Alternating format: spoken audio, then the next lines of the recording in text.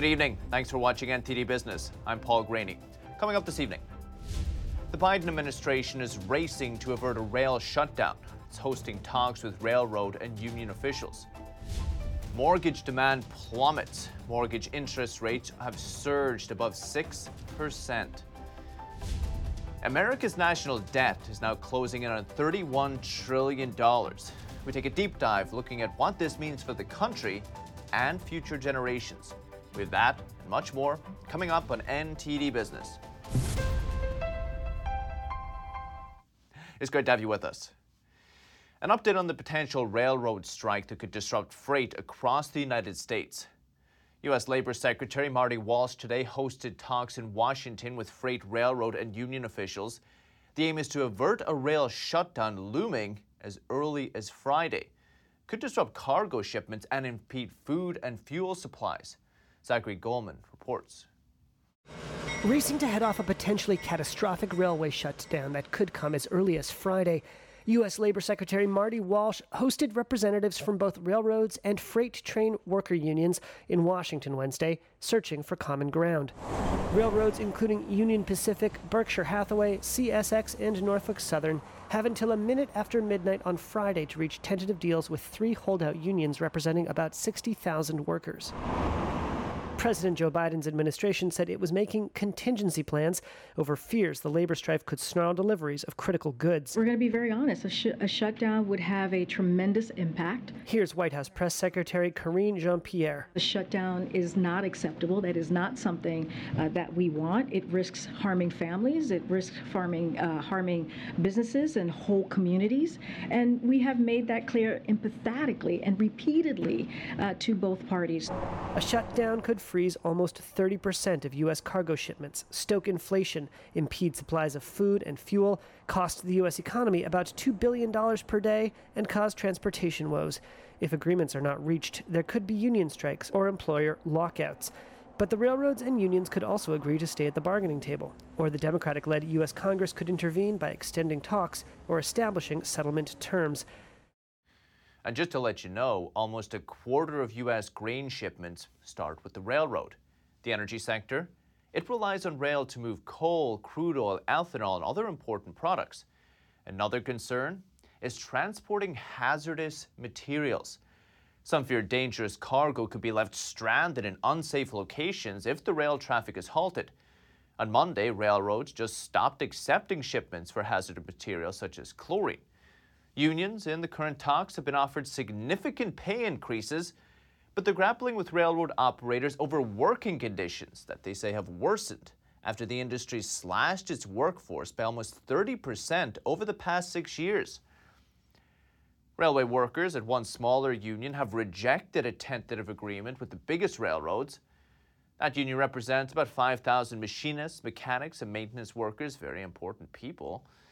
It says the biggest roadblock isn't about pay, it's about attendance policies. The union said members are concerned that the railroad's policies will punish them for taking unscheduled sick days.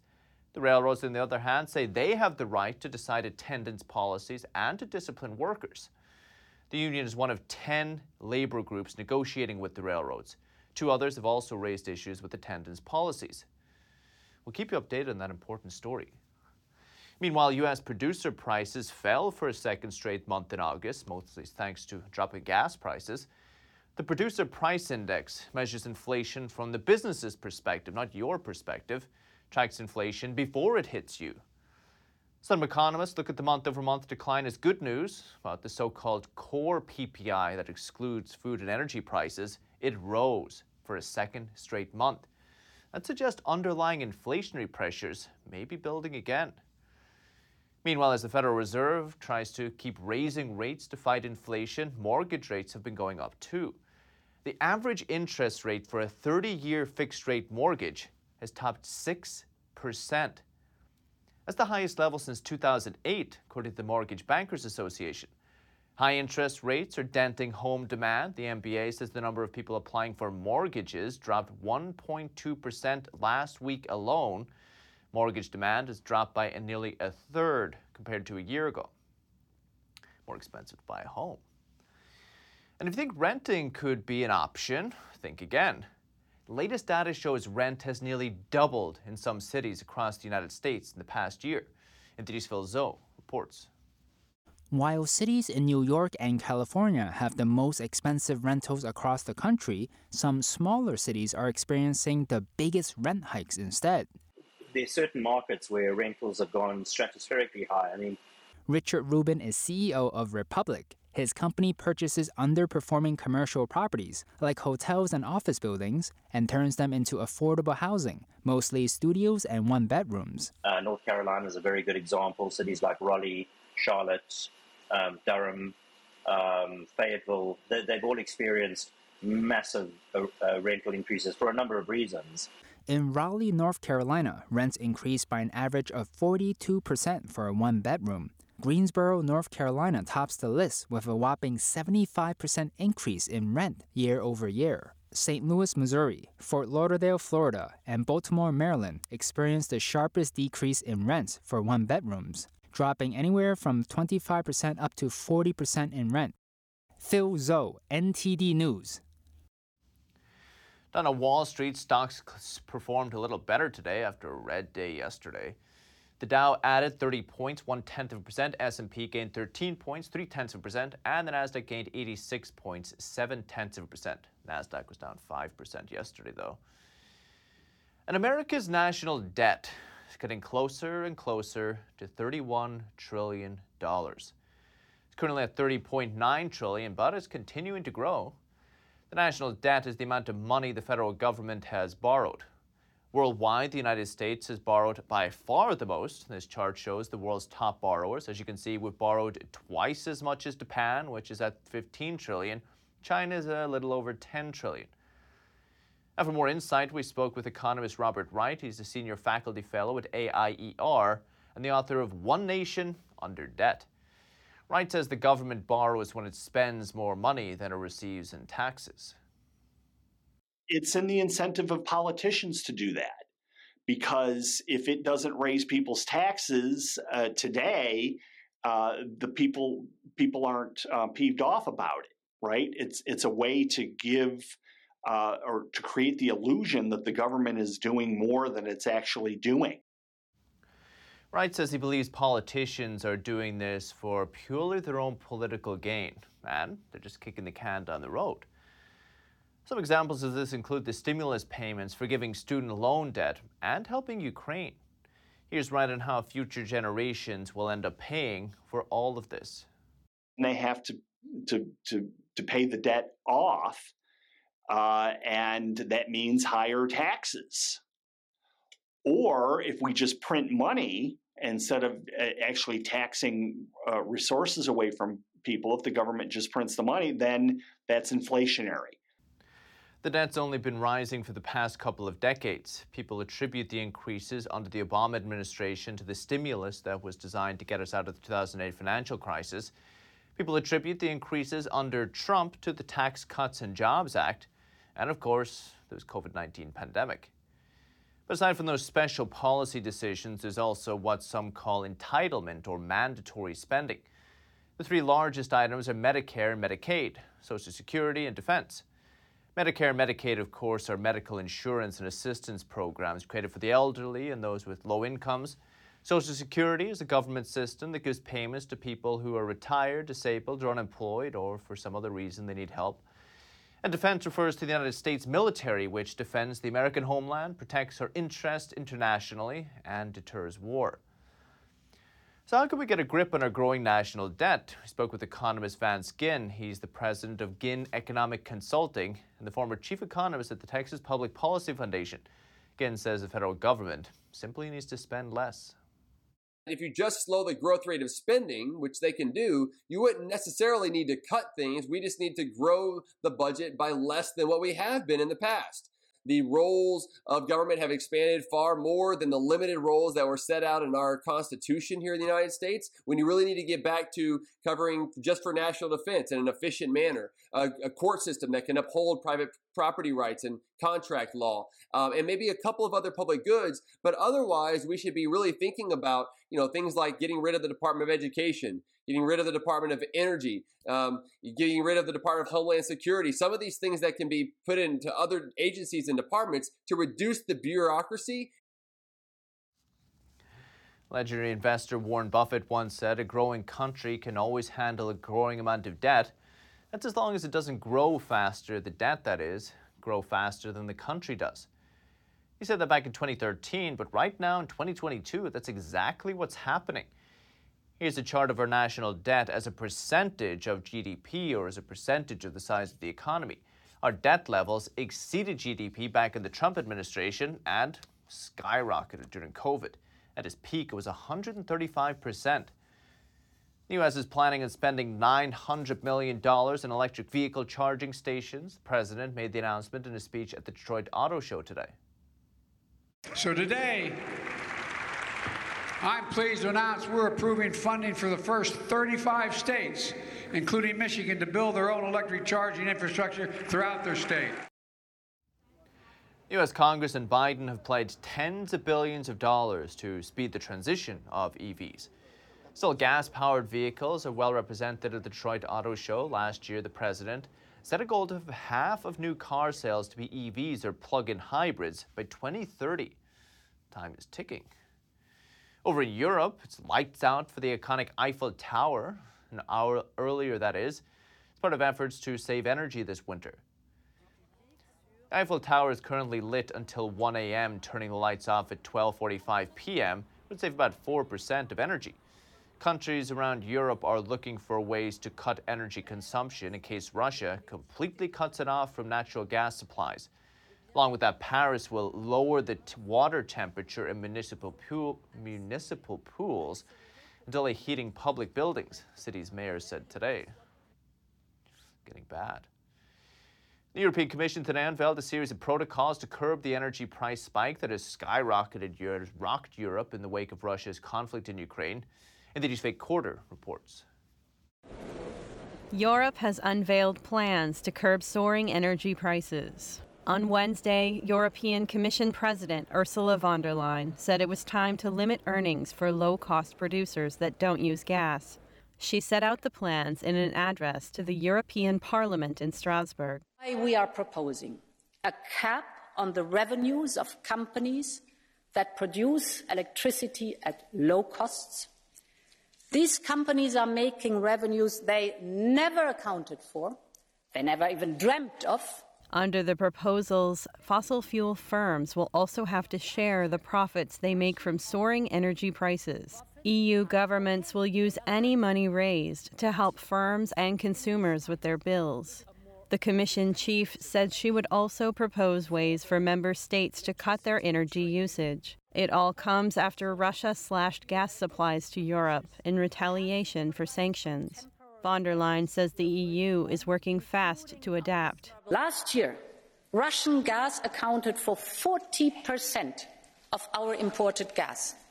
Today, it's down to 9%. But we also see that Russia keeps actively manipulating our energy market. I mean, they prefer to flare the gas instead of sending it to Europe according to the contracts that are existing. EU gas storage facilities are now around 84% full, a level experts say looks healthy. But analysts say Europe will still need deep cuts in usage to avoid winter shortages. Member states will now haggle over the Commission's proposals, but it's hoped a final deal can be struck this month. This type of government intervention has often made things much worse. We'll wait and see. Renewable energy is getting cheaper, apparently. A new Oxford University study says switching to renewable energy right now could save people trillions of dollars. Prices of solar technology decreased by almost 90% between 2009 and 2019. So, should we commit to begin transitioning to renewables? There's actually a little more to the picture than just cost. Turns out renewable energy sources like solar actually harm the environment to a degree. While solar panels can produce electricity without harming the environment, the materials in the panels themselves are harmful to the planet. The problem arises when it comes time to dispose of the panels at the end of their life cycle. There are not really a lot of options when it comes to disposing them. One option, just throw them away in landfills. But that wouldn't be very environmentally friendly. The planet's already producing billions of tons of waste, and we would just be adding to the world's landfill problem. Now, it's estimated that by 2050, solar panel waste will reach 86 million tons. It's the same as over 200 Empire State Buildings. Another option is to try to recycle the solar panels, but that has problems of its own. One of the biggest, slow. It would take decades to recycle 86 million tons of solar panels. Another problem is that recycling costs more than the economic value of the materials recovered. In other words, not really cost effective. Why would you bother? Just buy the materials themselves. Toshiba Environmental Solutions has said that, quote, low demand for scrap and the high cost of employing workers to disassemble the aluminum frames and other components will make it difficult to create a profitable business unless recycling companies can charge several times more than the target set by Japan's Environment Ministry. One Chinese expert told the South China Morning Post that if a recycling plant carries out every step by the book, the products can end up being more expensive than the new raw materials.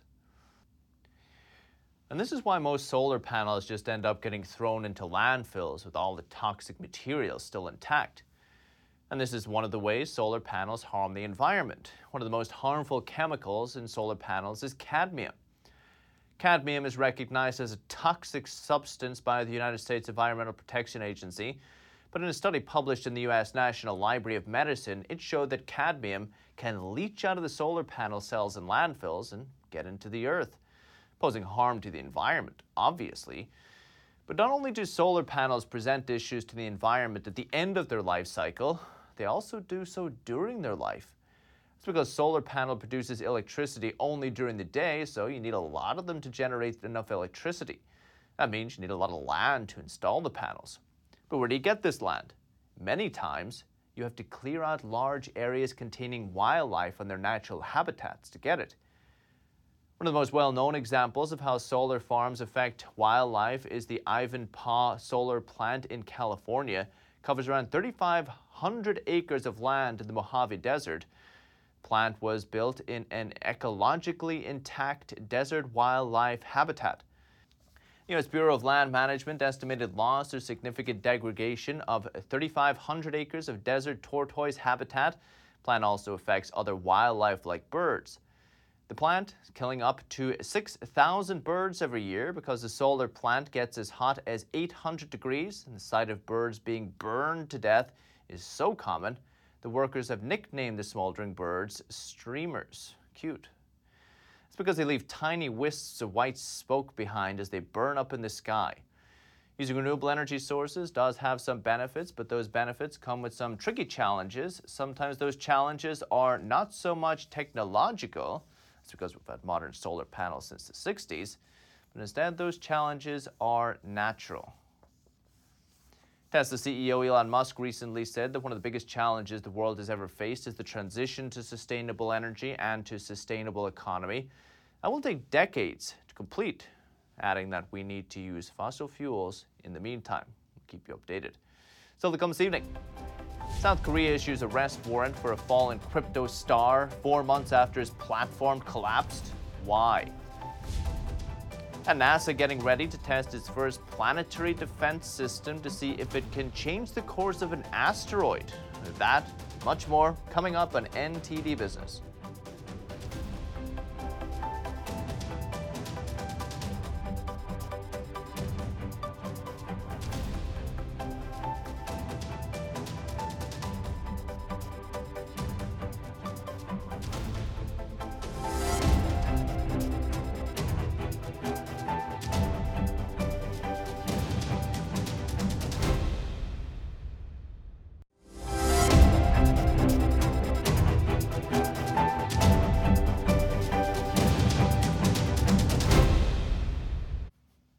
Welcome back.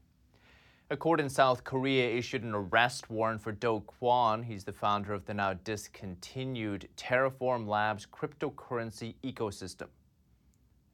The court in Seoul issued a warrant for Do Kwon and 5 others in allegations that include violations of the nation's capital markets law, according to a text message from the prosecutor's office.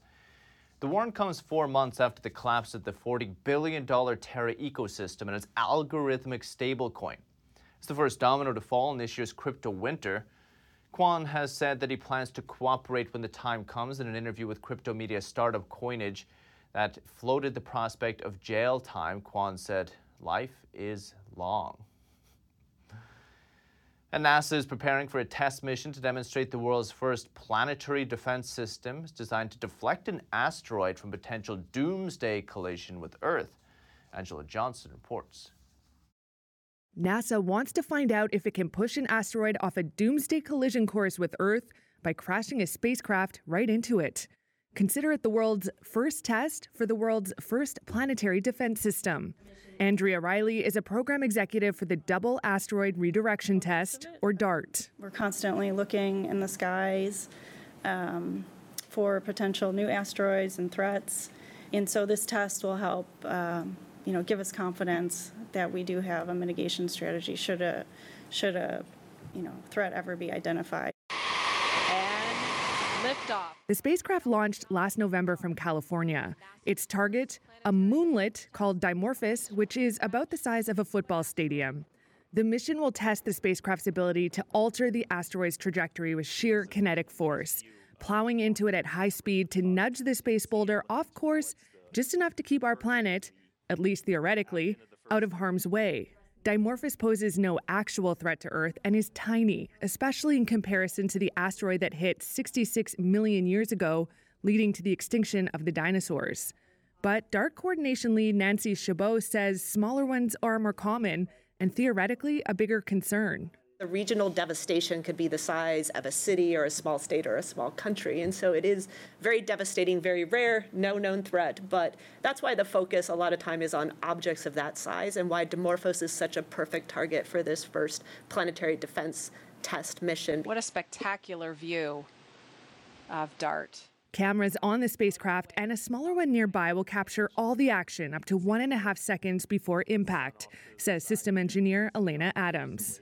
So you really are seeing it real time. You're seeing that impact. The mission's big finale is set to take place on September 26th. For DART mission engineer Michelle Chen, it can't come soon enough. We are so excited about it. It's 2 weeks away, so now my heart rate has increased a little bit. Rocket didn't really look like a match for that asteroid, did it? We talked a little earlier about surging energy prices in Europe. It's also hitting Italy. Now, debate on how to cook pasta and save on energy is sparking a little outrage among Italian cooks. NTD's Andrew Thomas has more on the controversy. A majority of Italians think that cooking pasta without a burning flame is heresy. But Italian households and restaurant owners are concerned about rising gas and electricity bills. Well, yes, pasta can cook by itself, without a flame.